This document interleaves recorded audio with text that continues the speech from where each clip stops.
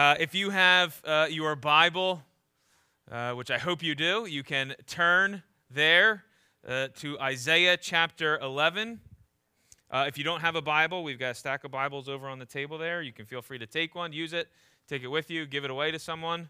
We have many of them, and we'd like to give them out, so feel free.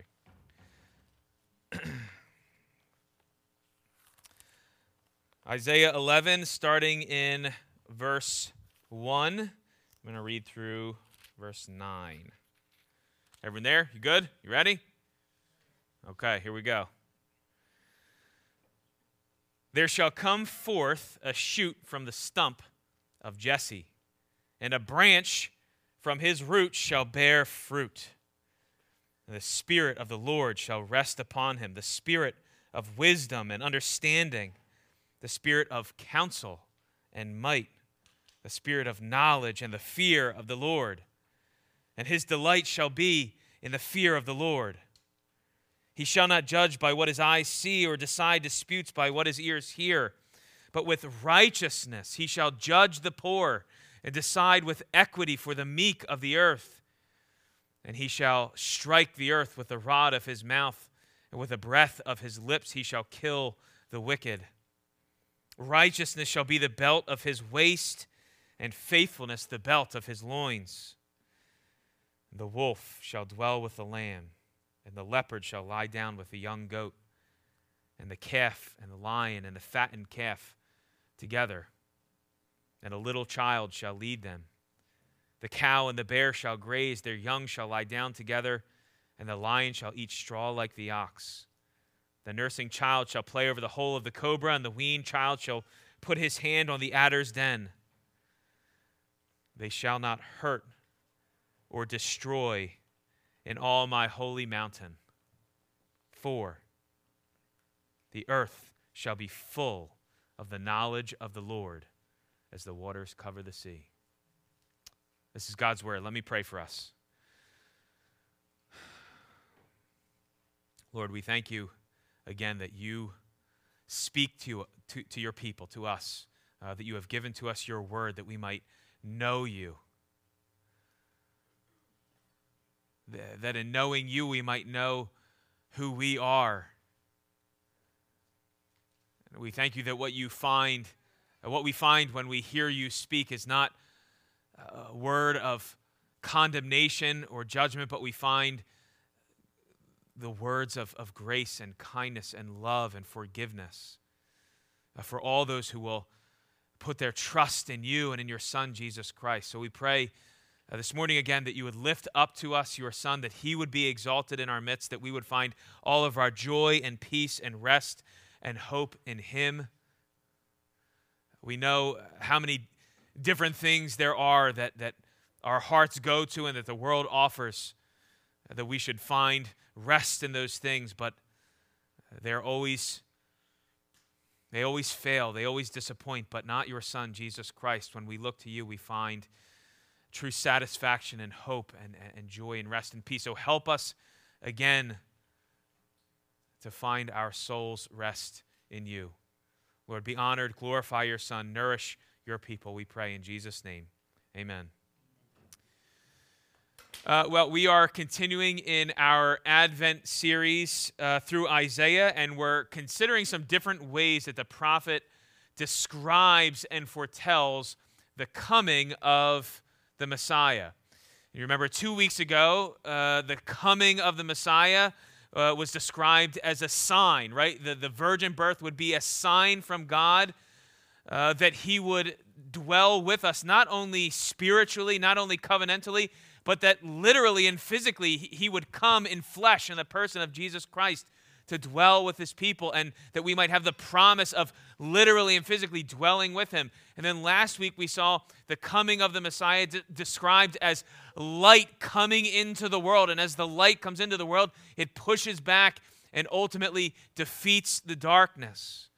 This morning we see Jesus coming described as a branch that will shoot up from a stump and bear good fruit.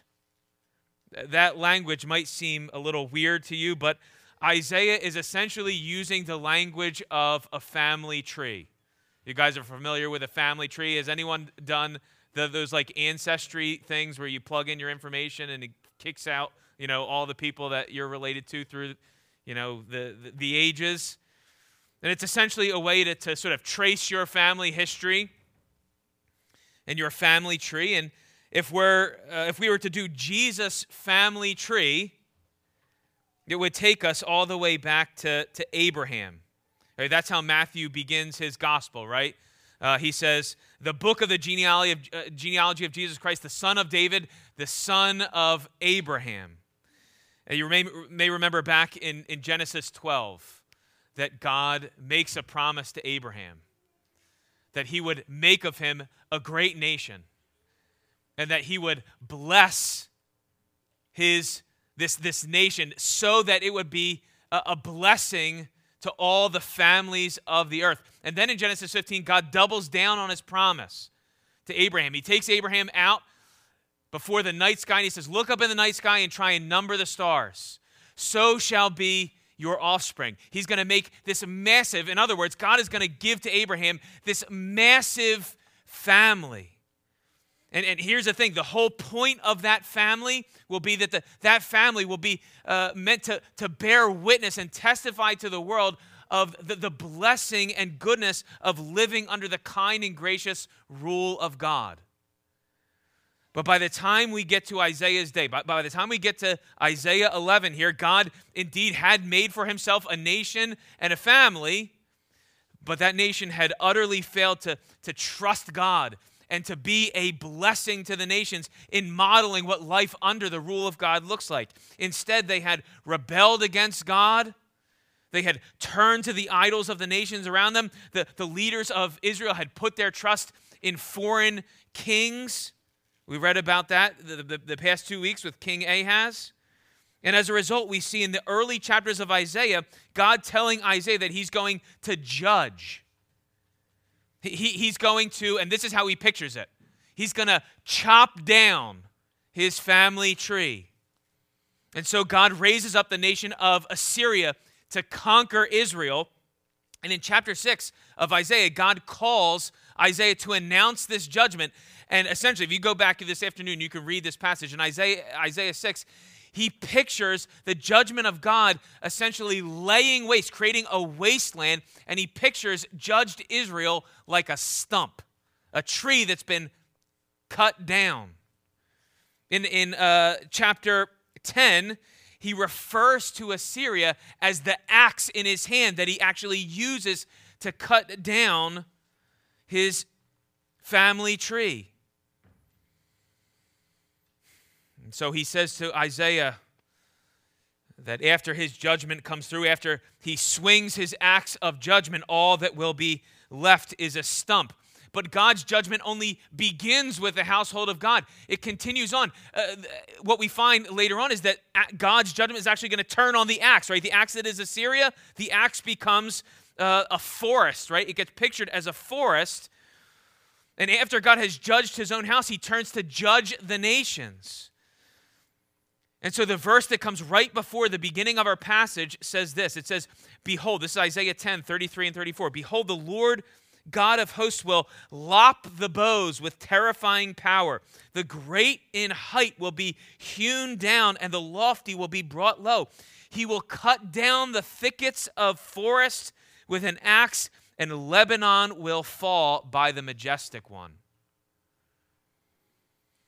If you've driven down Tuckahoe Road recently, they've started a new development. Like there's another development that they're putting in. What's that? Yeah.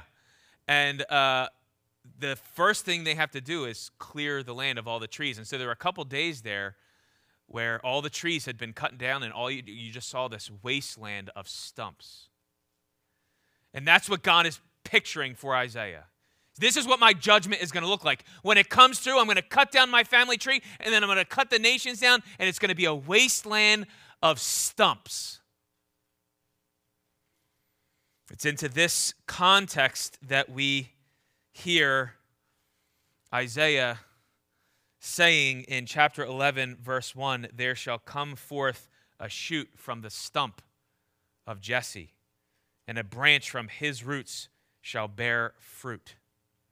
So as Isaiah spins the diamond and gives us sort of a slightly different look at what the coming of Jesus is all about, he says Jesus is like a little branch that shoots up amidst the carnage of God's judgment. And it's through that branch that God will fulfill all of his promises. It will be through Jesus Christ that God will fulfill his promise to make from Abraham a family greater than the number of the stars in the sky, a massive family tree with billions of branches. And it's through Jesus' life and death and resurrection that all the nations will be blessed and included in that family tree, so that when we get to the final family reunion, that's what heaven is going to be, you realize. When we get to that final family reunion, when all God's family members are gathered together, this is how John describes it in Revelation. He says, after this, I looked and behold, a great multitude that no one could number. Does that sound familiar? Sound like God's promise to Abraham in Genesis 15? A great multitude that no one could number. And he says that great multitude will be made up from every nation, from all tribes and peoples and languages, standing before the throne of the Lamb, clothed in his righteousness, with palm branches in their hands, and crying out with a loud voice, salvation belongs to our God who sits on the throne and to the Lamb. In other words, where all of Jesus' ancestors, right, where all the people, if you were to look at Jesus' family tree and you go back, you see all his ancestors, where they failed and sinned and rebelled, where they failed, he will succeed. He will be faithful. He will bear fruit. And what is the fruit that this branch will bear? The branch will bear the fruit of a completely redeemed world and a perfectly redeemed people. That's the fruit that this branch bears. A perfectly redeemed world and a completely redeemed people. Now, here's the question I want to ask you this morning. Have you tasted that fruit? Have you savored that fruit this week? That fruit that the branch, the righteous branch, bears.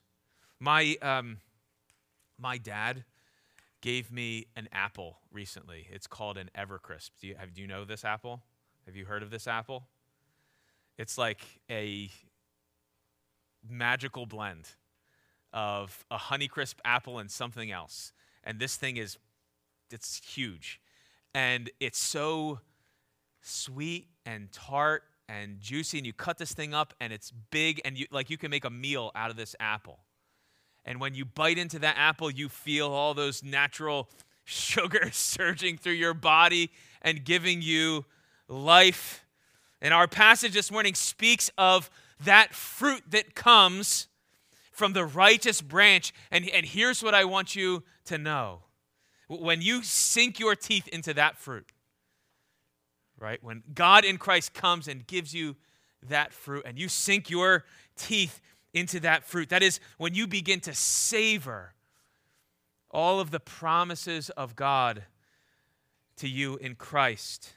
It gives such a sweetness, such a life, a peace, a joy, and a hope that will animate you and sustain you and cause you to persevere no matter what you are facing. Have you tasted that fruit this week? That's what I want to do this morning. The next half hour, I want us to taste that fruit together. The fruit that comes from the righteous branch. So I want you to look at three things here in this passage. I want you to see the branch, I want you to see the fruit, and I want you to see how you get to eat the fruit.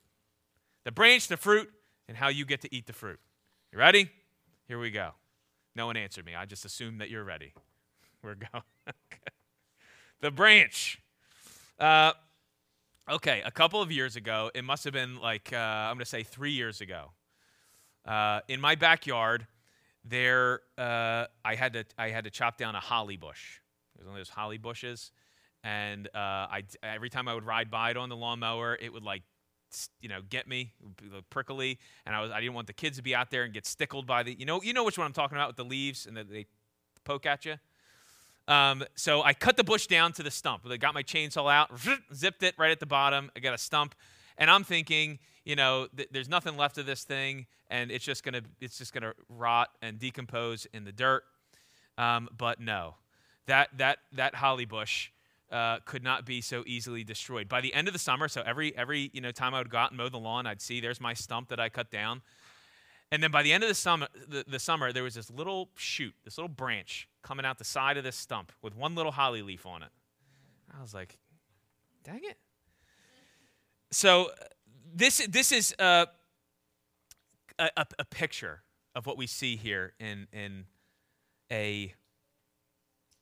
Isaiah 11, a signal of hope that life was still possible for this bush. And Isaiah looks at God's people, right, reduced to a stump, no signs of life, but God shows him this little shoot, a branch from the stump of Israel's failed leaders and their persistent rebelliousness, which led to their judgment and their ultimate exile.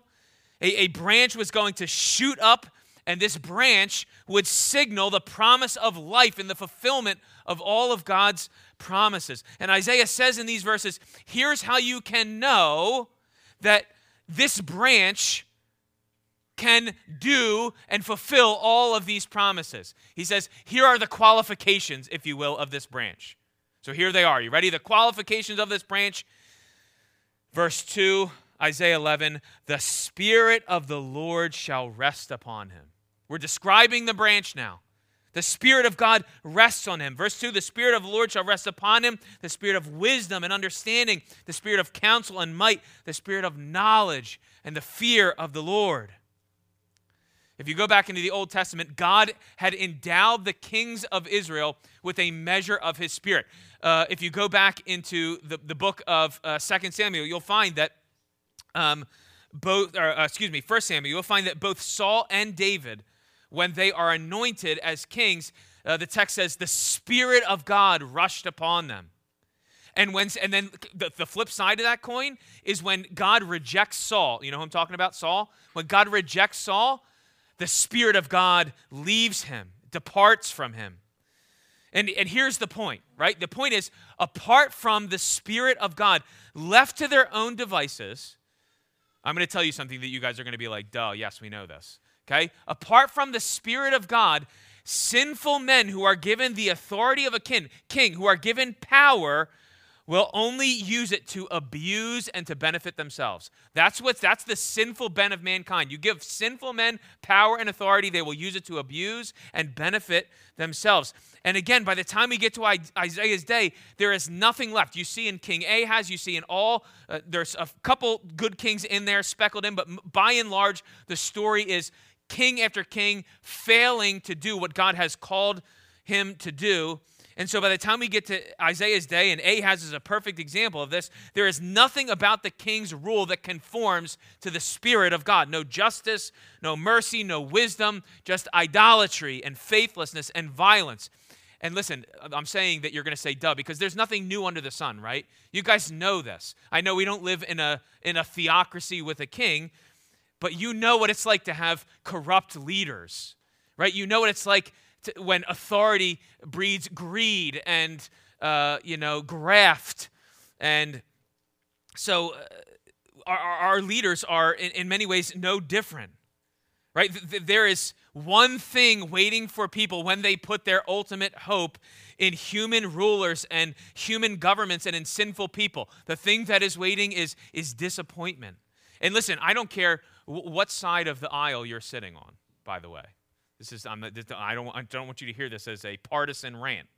Okay? I don't care what side of the aisle you are sitting on. When sinful men and women are given authority, the same thing happens that you see here happening in the Bible. You see corruption and greed and deception and manipulation and injustice. And it's so funny. It kills me when I hear Christians and they look at the state of the world and they go, I just can't believe what's happening. Do you see our leaders? Do you see what's happening? And I say, I can't believe it's not worse. I mean, If you really take stock of what the Bible says about people, about mankind, it's mercy that we are where we're at. It's mercy that this whole thing hasn't collapsed in on itself. Why are we surprised by this? When we look at leaders and we look at the sin and the greed and the corruption, all these things I just said, why are we surprised? I'll tell you why we're surprised. Do you want to know why you're surprised? Here's why we're surprised. Because deep down in our hearts, we have this little corner of space where we go and we tell ourselves how different we are from them. Right? We say to ourselves, if I were in their shoes, if I were in the shoes of these leaders, I would never do that or say that. But the Bible says, apart from the gracious working of the Spirit of God in you, yes, you would. Yes, you would.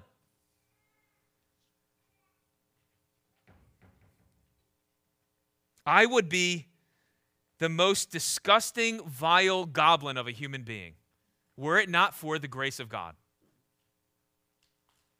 Do you know that about yourself?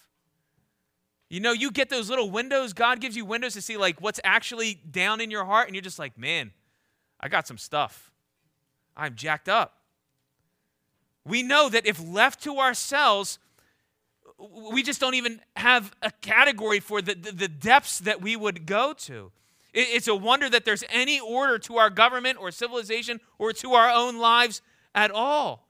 It's the restraining grace of God that we're able to live with any semblance of order. Because the truth is that apart from the gracious working of the Spirit of God, we devolve into self-seeking, narcissistic, loveless, truthless, hopeless, faithless, godless monsters. That's the Bible's picture of humanity.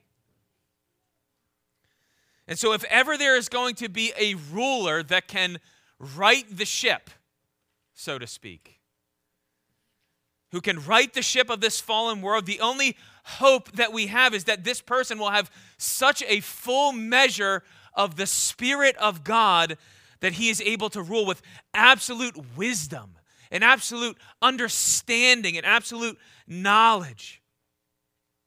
And Isaiah tells us that when Jesus Christ, the righteous branch, shoots up out of that stump, that he will not merely have a measure of the Spirit of God, but that he will have it without measure, that the very Spirit of God will rest on him. It will remain on him. He will be God himself incarnate. You don't remember what happens at Jesus' baptism? Two things happen at Jesus' baptism. One, you see the Spirit of God coming down and coming to rest on Jesus like a dove. And then you hear the voice of God thundering out, "This is my beloved Son with whom I am well pleased." And why is God so well pleased at the baptism of Jesus? Having seen the Spirit of God coming to rest on him, it is because everything Jesus does is the perfect expression of God's wisdom and understanding and counsel and might and knowledge. He has perfect knowledge of everyone and everything in every circumstance. He always knows how to discern what is good and what is best. He is perfectly able to bring about all his purposes without 1 ounce of frustration. In everything he thinks, in every word he speaks, in everything he does, in every breath he takes, he perfectly accomplishes the will of God. And so he is perfectly qualified as one who has the Spirit of God resting on him to rule over God's people and to bring about this perfect world. So he has the Spirit of God resting on him. Remember what we're doing. I'm describing the branch for you and the qualifications of the branch. Okay? Number 2, his delight is in the fear of the Lord. That's verse 3. You see there. His delight shall be in the fear of the Lord. The fear of the Lord is one of the biggest themes in all of the scriptures. And let me put it to you this way. When the Bible wants to summarize the entire law of God, you know this. How does the Bible summarize the entire law of God? 2 commandments. What's the first one? Love the Lord your God with all your heart, soul, mind, and strength. And the second is like it? Love your neighbor as yourself. Do you know how the Bible summarizes the summary? How does the Bible summarize the summary? Fear the Lord. Fear the Lord. What is it to fear the Lord? It is to be so stunned and so captivated by the worth and the beauty and severity of God that you live all of your life as an act of worship. That's what it is to fear the Lord. The fear of the Lord is so all-encompassing that when Paul, right, when you look in Romans 3 and Paul begins to sort of lay out this litany, this onslaught of indictments against the human race, right? There is no one who is good, no one who understands, no one who seeks for God, and so on and so on. When he gets to the end of it, do you know how he summarizes it? This assessment of humanity, what's fundamentally wrong with the human race? There's no fear of God before their eyes. But not so with the righteous branch, right? He will be all that those who came before him failed to be. In everything he does, he will exhibit a perfect love towards God and a perfect love towards neighbor. Every moment of his life will be a selfless act of worship meant to bring glory to his heavenly Father. Every decision, every motive, every affection of his heart will be driven by his desire to bring glory to his heavenly Father. And do you hear the language of delight? It will be his joy. He will delight in the fear of the Lord. In other words, it will be the very nourishment of his soul to do the will of the Father. Look, to give you a contrast, right? When you think about your own life and you feel desires and cravings rising up in you, like when you want to feed your soul, so often don't you find in yourself that the desires and cravings that rise up are not good ones, right? They're bad, they're sinful desires. But the righteous branch, the desires, the cravings, the thing that he longs for the most. Can you imagine what this would be like? By the way, this is a beautiful picture of what it will be like in glorified bodies in heaven. But Jesus gives us a picture of it. Do you know what it's like for Jesus? Every moment of every day, the longings and the cravings that he has is to do the will of God. That's what rises to the surface, right? We feel those desires rising up in our hearts, and we have to kill them and squash them. But the desires that rise up constantly, continually in the heart of Jesus are to do the will of the Father. So why John says, my food, in John's gospel, Jesus says, my food is to do the will of him who sent me and to accomplish his work. So here's the picture that we have of this righteous branch so far. He will be a ruler who is perfectly qualified to rule because he has the Spirit of God resting on him. And so he has perfect wisdom and perfect understanding and perfect knowledge and perfect power. And not only is he perfectly equipped to rule, but with all of that equipment, his desire is forever and always to accomplish the good purposes of God. And now finally we see that he is a righteous and a faithful judge. Still describing the branch, he is a righteous and faithful judge who will preserve and protect what is truly good and will destroy everything that is evil. Look at the end of verse 3. It says, he shall not judge by what his eyes see or decide disputes by what his ears hear. But with righteousness he shall judge the poor and decide with equity for the meek of the earth. And he shall strike the earth with the rod of his mouth, and with the breath of his lips he shall kill the wicked. Righteousness shall be the belt of his waist, and faithfulness the belt of his loins. You see, here's the problem of a world that is corrupted by sin. Even though there are justice systems in place, they can never judge perfectly. They judge by what their eyes see and what their ears hear. All a judge and jury can do is hear testimony and weigh evidence. And they can take stabs at motive and try and establish intent, but never can they actually pierce into the hearts of people. Not only that, but we know that sinful men and women are so easily corrupted, right? So easily swayed by their own bias, their own partiality, their own lust for power and reputation and money. But this branch, the righteous branch judges perfectly because he judges not by what his eyes see and what his eyes hear, but by the rod of his righteousness, right? He can't be bought. He can't be corrupted. He can't be swayed in his judgments by a bribe, by the promise of a promotion, or by the threat of a demotion. He has all, and he is all, because he always longs to do the will of God, and no one can persuade him to sweep injustice under the rug. And his righteousness pierces through the very motives of the hearts of men. And that he is faithful means that he never fails to discharge his rule as a judge. He is always and forever and consistently and steadfastly righteous in his judgment. So we see this branch. Now listen, here's what I want you to imagine. Can you imagine the kind of world that would be brought about by such a ruler? Take that picture of the ruler I just gave you, the very Spirit of God resting on him, who delights in the fear of the Lord, and who judges with perfect righteousness and faithfulness. Can you imagine the kind of world that would be brought about by a ruler like that? Can you imagine the fruit that branch would bear? That's what the rest of this passage shows us. So I've shown you the branch. Let me show you the fruit. This is the fruit that comes from the branch. Are you ready? Two things I want you to see. The fruit of the branch is a redeemed world and a redeemed people. Look at verse 6. The wolf shall dwell with the lamb, and the leopard shall lie down with the young goat, and the calf and the lion and the fattened calf together, and a little child shall lead them. The cow and the bear shall graze, their young shall lie down together, and the lion shall eat straw like the ox. The nursing child shall play over the hole of the cobra, and the weaned child shall put his hand on the adder's den.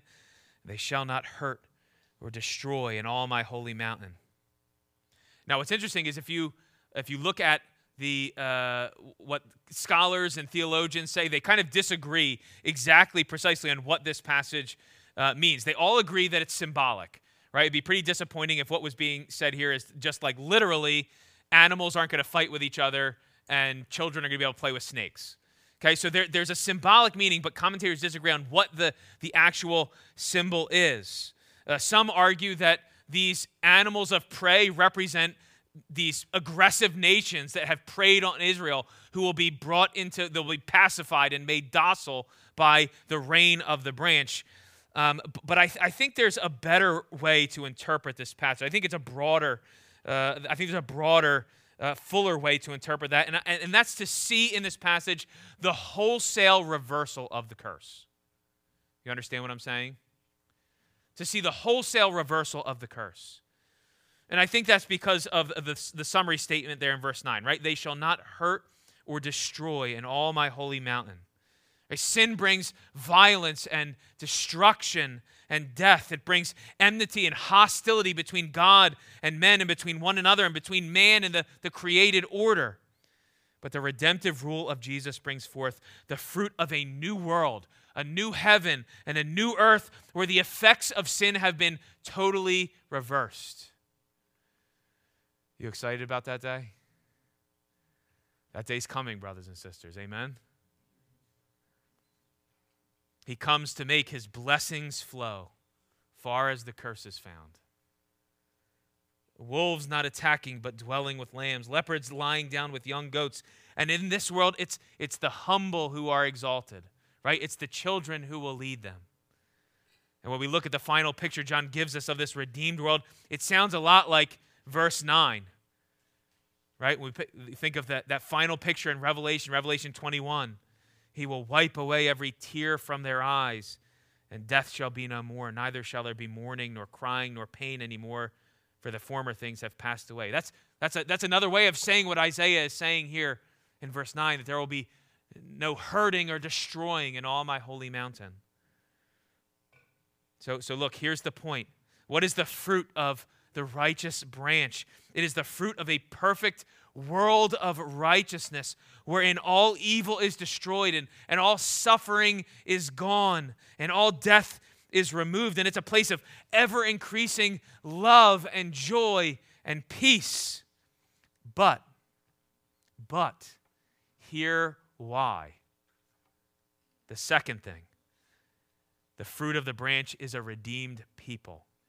All of that, right? This perfectly redeemed world is grounded in the reality of a redeemed people. Look at verse 9. It says, "They shall not hurt or destroy in all my holy mountain, for the earth shall be full of the knowledge of the Lord as the waters cover the sea." You see, the epicenter of Jesus' redemptive rule is the fact that he has come to redeem not merely a world, not merely a created earth, but a people.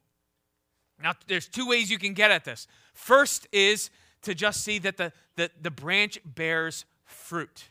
Now, you could take that word fruit and take it to mean sort of the general effects of the branch. But do you know in the scriptures, so often fruit is a way to speak about people, offspring, progeny. Which is why, if you were to go all the way back into the beginning of the book, into the beginning of the Bible in Genesis, what is God's command to Adam and Eve? Be fruitful and multiply, right? And so the fruit of this righteous branch is it's a people. It's a redeemed people. But there's a second way to get at that reality, and that is this statement in verse 9, that the earth shall be full of the knowledge of the Lord as the waters cover the sea. There is a way in which the created order, when you think about plants and trees and birds and animals, right? The created order is endowed with some kind of knowledge of God. Isaiah 55, if you were to look later on in this book, you find, and this is sort of, use a big word, it's anthropomorphic language for treating animals and plants like they're people. But the idea that the mountain and hills are said to be singing for joy, and the trees and the rivers clap their hands. So there's this, in some way we can speak of the created order having a knowledge of God. However, when the scriptures speak of knowing the Lord, right, that word knowing the Lord, overwhelmingly they are speaking of the unique way in which God has enabled people, his image bearers, to know him in covenant relationship. You tracking with me? Overwhelmingly, when the Bible uses the word know, it's the unique ability God has given his image bearers to know him in covenant relationship. So when Isaiah says, the earth shall be full of the knowledge of the Lord, he's saying everyone, everywhere in this new redeemed world will know God perfectly in covenant love. And again, that knowing is so much richer than just a cognitive affirmation. Speaking of Adam and Eve, right? When God puts Adam and Eve in the garden and then they fall, the first thing you see is that Adam knew his wife Eve, and they bore a son named Cain. Okay, now don't make that weird. What I'm saying is that knowing is speaking of the intimate relationship, that covenant relationship that exists between God and men. And he says that this kind of intimate, loving relationship will characterize everyone in this new redeemed world as the waters cover the sea. You understand that picture as the water covers the sea? Right? He's saying wherever there is water covering the seas, that's how the knowledge of God will cover the new heavens and the new earth. And so the question we ask is, well, what places on the sea are covered by water? And the answer is all of them, right? Wherever the sea is, there is water. Every part of the sea is covered by water, and that's how it will be with the knowledge of the Lord. Everywhere and among everyone, there will be this intimate, knowing, covenant relationship with God of perfect, sweet fellowship. And because everyone will know the Lord, the creation that was once plunged into futility and corruption because of man's sin will be set free from its bondage to decay. And Romans 8 puts it this way: it will obtain the freedom of the glory of the children of God. So when Isaiah pictures this little branch shooting out from the stump of Jesse, from the ruins of God's people, he pictures this little branch becoming a massive tree with a multitude of branches. shooting off from it, bearing countless redeemed fruit. His children, his offspring, his people, whose final redemption will signal the redemption of the entire created order. Now, don't you want to bite into that fruit?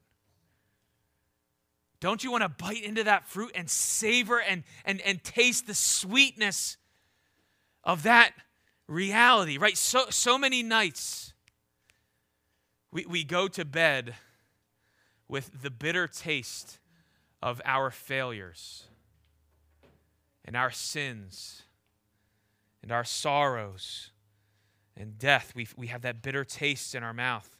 But God in Christ invites you this morning. Brothers and sisters, God in Christ invites you this morning to again bite into the fruit that Jesus brings. This perfect rule, this fruit of redemption, the fruit of joy and peace and hope that comes with knowing that you have been perfectly reconciled to God, and that no matter what happens in this life, everything that I just described and more is waiting for you. It is the sweet taste of knowing, listen, brothers and sisters, it is the sweet taste of knowing that whatever is happening in your life right now, you can't lose. Do you hear what I'm saying to you? In the end, it all works out for you because of God's grace to you in Christ. In the end, you will get everything your heart has ever longed for, and every tear and sadness will be wiped away. So the only question that remains is, how do we get to eat that fruit? You got a branch, you got a fruit. How do you get to eat that fruit? Well, one of the things that you see in this passage is a recurring theme in all of Scripture. And that is that God works salvation through judgment. Do you hear me? God works salvation through judgment. So let me give you a couple examples so you can get these ideas connected in your mind. Right? When God announces the judgment that he's going to bring through a worldwide flood, it comes also with the promise of salvation through the ark that he's going to save and rescue Noah and his family on. And it was God's hand of judgment that fell down on Egypt through the plagues, and most memorably when the angel of death, right, sweeps through the land and slew all the firstborn, which simultaneously brought deliverance to God's people. It was through, remember the judges? It's through the judges that God brings a measure of salvation to his people from their enemies. And now we see here in verse 1. Look at verse 1 in that passage. Isaiah 11, verse 1. It is through God's judgment against his people, whereby he will chop down his own family tree, and whereby the forest of the nations will be chopped down to stumps, and it will be from the wreckage and the wasteland of God's righteous judgment that this righteous branch will shoot forth. And this righteous branch will rule so perfectly and so wisely and so justly that he will usher in a kingdom of perfect righteousness such that the curse is utterly removed. And all of this is meant to reiterate the same theme that God brings about salvation through judgment. Fast forward 750 years, and do you know what we see? We see the greatest manifestation, the greatest demonstration of this truth, that God brings about his salvation through judgment. It's through God's judgment poured out on Christ. Listen, I know you heard this before. Listen to me. It's through God's judgment poured out on Christ at the cross that he works full and complete salvation for his people. You see, the reality is that you are no different from faithless Israel. You are no different from the godless nations, and you are no better than remember we read in Matthew 3, those prideful Pharisees that come to John the Baptist, to which John replies, he says, bear fruit in keeping with repentance. Even now, the axe is laid at the root of the trees. Every tree, therefore, that does not bear good fruit is cut down and thrown into the fire. Listen, apart from the grace of God, that is your reality. The axe of God laid at the root of your tree, ready to be cut down.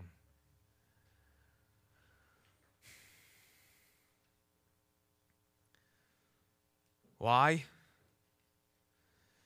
because we have not borne the good fruit of God's image bearers. We haven't lived as those governed by the Spirit of God. Galatians 5, I prayed along these lines, tells us what the fruit is of those who have the Spirit of God. A loving, joyful, peaceable, patient, kind, good, faithful, gentle, and self-controlled demeanor. But so much of our lives is lived after self, apathetic to God and those around you, not filled with joy in knowing God and doing His will, but craving the idols of our hearts, not peaceable, but argumentative, sharp-tongued and gossipy and slanderous. But listen, as that axe of God's judgment gets cocked and ready to come down at the root of your tree, when the axe falls, it doesn't fall on your tree, it falls on the righteous branch. The axe comes down and chops down Jesus Christ. Jesus Christ is cut down by the judgment of God and thrown into the fire in your place. He bears the judgment of God for your sin and your failure in your place so that you could become partakers of this wonderful fruit that He would bear. So that you could be clothed in the very righteousness and faithfulness of Jesus Christ Himself and be counted among the number of those who will know God forever as their Father. God's salvation comes through judgment, and the righteous branch brings eternal life from His death. John 12, Jesus is talking about, he's preparing His disciples for His crucifixion, and He says, my hour has come, the hour by which the Son of Man is to be glorified. And He says, truly, truly, I say to you, unless a grain of wheat falls to the earth and dies, it remains alone. But if it dies, it bears much fruit. You see what's being said? Jesus, the righteous branch, comes into the world to bear the fruit of a glorious, redeemed people and a wonderfully redeemed world. And He knows in order to do that, He must die. The seed must fall into the ground. And in a sense, the seed must die so that it can grow and bear fruit. And so it is with Christ. He is cut down by the axe of God's judgment. But like a seed, he's dropped into the ground. And at the resurrection, brothers and sisters, at the resurrection, He is raised, the perfect Savior and the righteous branch who bears the fruit of a complete and full salvation for all that would put their faith in Him. That's how you eat the fruit of this branch. So brothers and sisters, eat that fruit.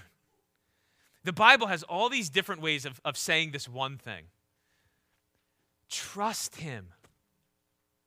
What is it to eat the fruit? It is to look at all that God has done in Christ, all that Christ has accomplished by His life and death and resurrection, all the promises that have been secured to you by God, and to by faith take them as your own and savor them and dwell upon them and trust in them and bank on them.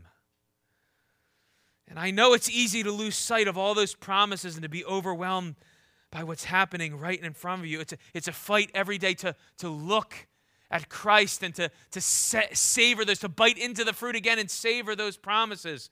But look how much resources there are here in this passage to do that. One of the very interesting things that you find in this passage, did you see that part it's in verse 5, I believe, where he says, righteousness shall be the belt of his waist and faithfulness the belt of his loins. You know, Paul's a smart guy. You know the Apostle Paul? That's an understatement, right? Paul's a smart guy. Before there was Paul, there was Isaiah. And when Paul talks in Ephesians 6 about putting on the whole armor of God, he's using language that Isaiah used 700 years earlier.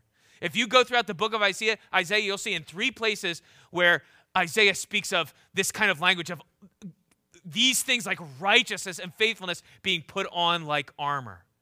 In Isaiah 52, he'll speak of the gospel being these things something you put, good news being what you put on your feet and what publishes peace. And then in Isaiah 59, you'll see God literally putting on the breastplate of righteousness and the helmet of salvation. And then you get to Ephesians 6, and Paul just picks up the language of Isaiah. But here's the thing. In Isaiah, that armor is God's armor. God wears the breastplate of righteousness. God wears the helmet of salvation. The Messiah, the righteous branch, puts on the belt of righteousness and the belt of faithfulness. But do you know what Paul is saying in Ephesians 6? He's saying, Christians, don't you know what you have in the gospel? You have the whole armor of God. Now listen, that word "of" is tricky here. So when we read that whole armor of God, we think armor that is like pertaining and related to God. But the "of" there, I think, should be better read because of Isaiah as possession. It is the armor of God. It is God's own armor. It's the armor you see God wearing in Isaiah. The breastplate of righteousness, the helmet of salvation. And Paul is saying, in the gospel, the very armor of God has been placed on you. Do you see? God takes off, in Christ, God takes off his armor and puts it on you. The very righteousness that belongs to Christ is placed on you. The salvation that he comes to work, the helmet of salvation, he comes and puts on your head.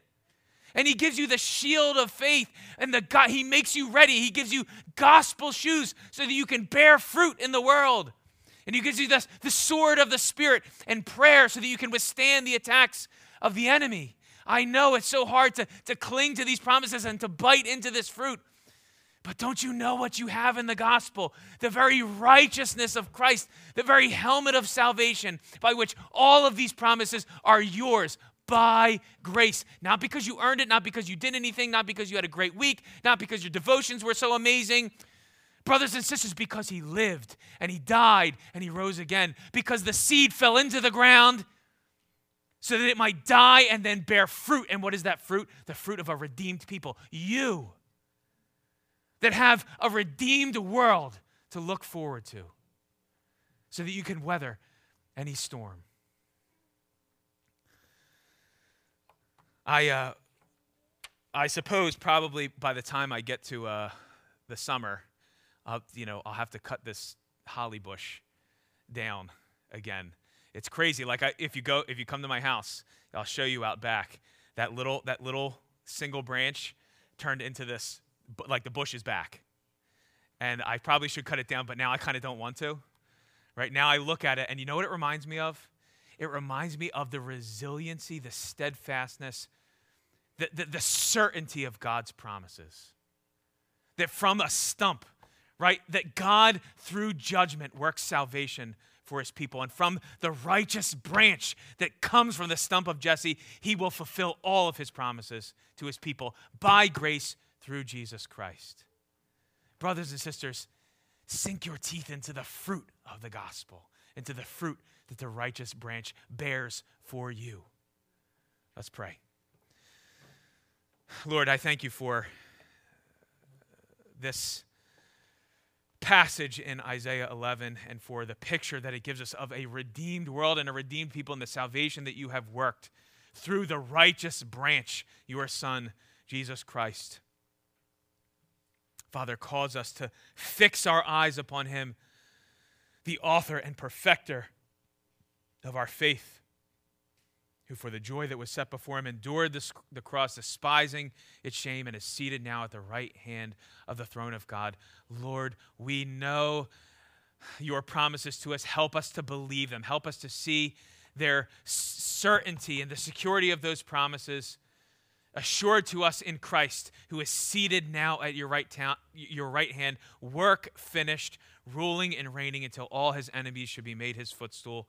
Nourish these brothers and sisters to the degree that this word has been faithful. Would you encourage and build up and strengthen your people? I pray in Jesus' name. Amen.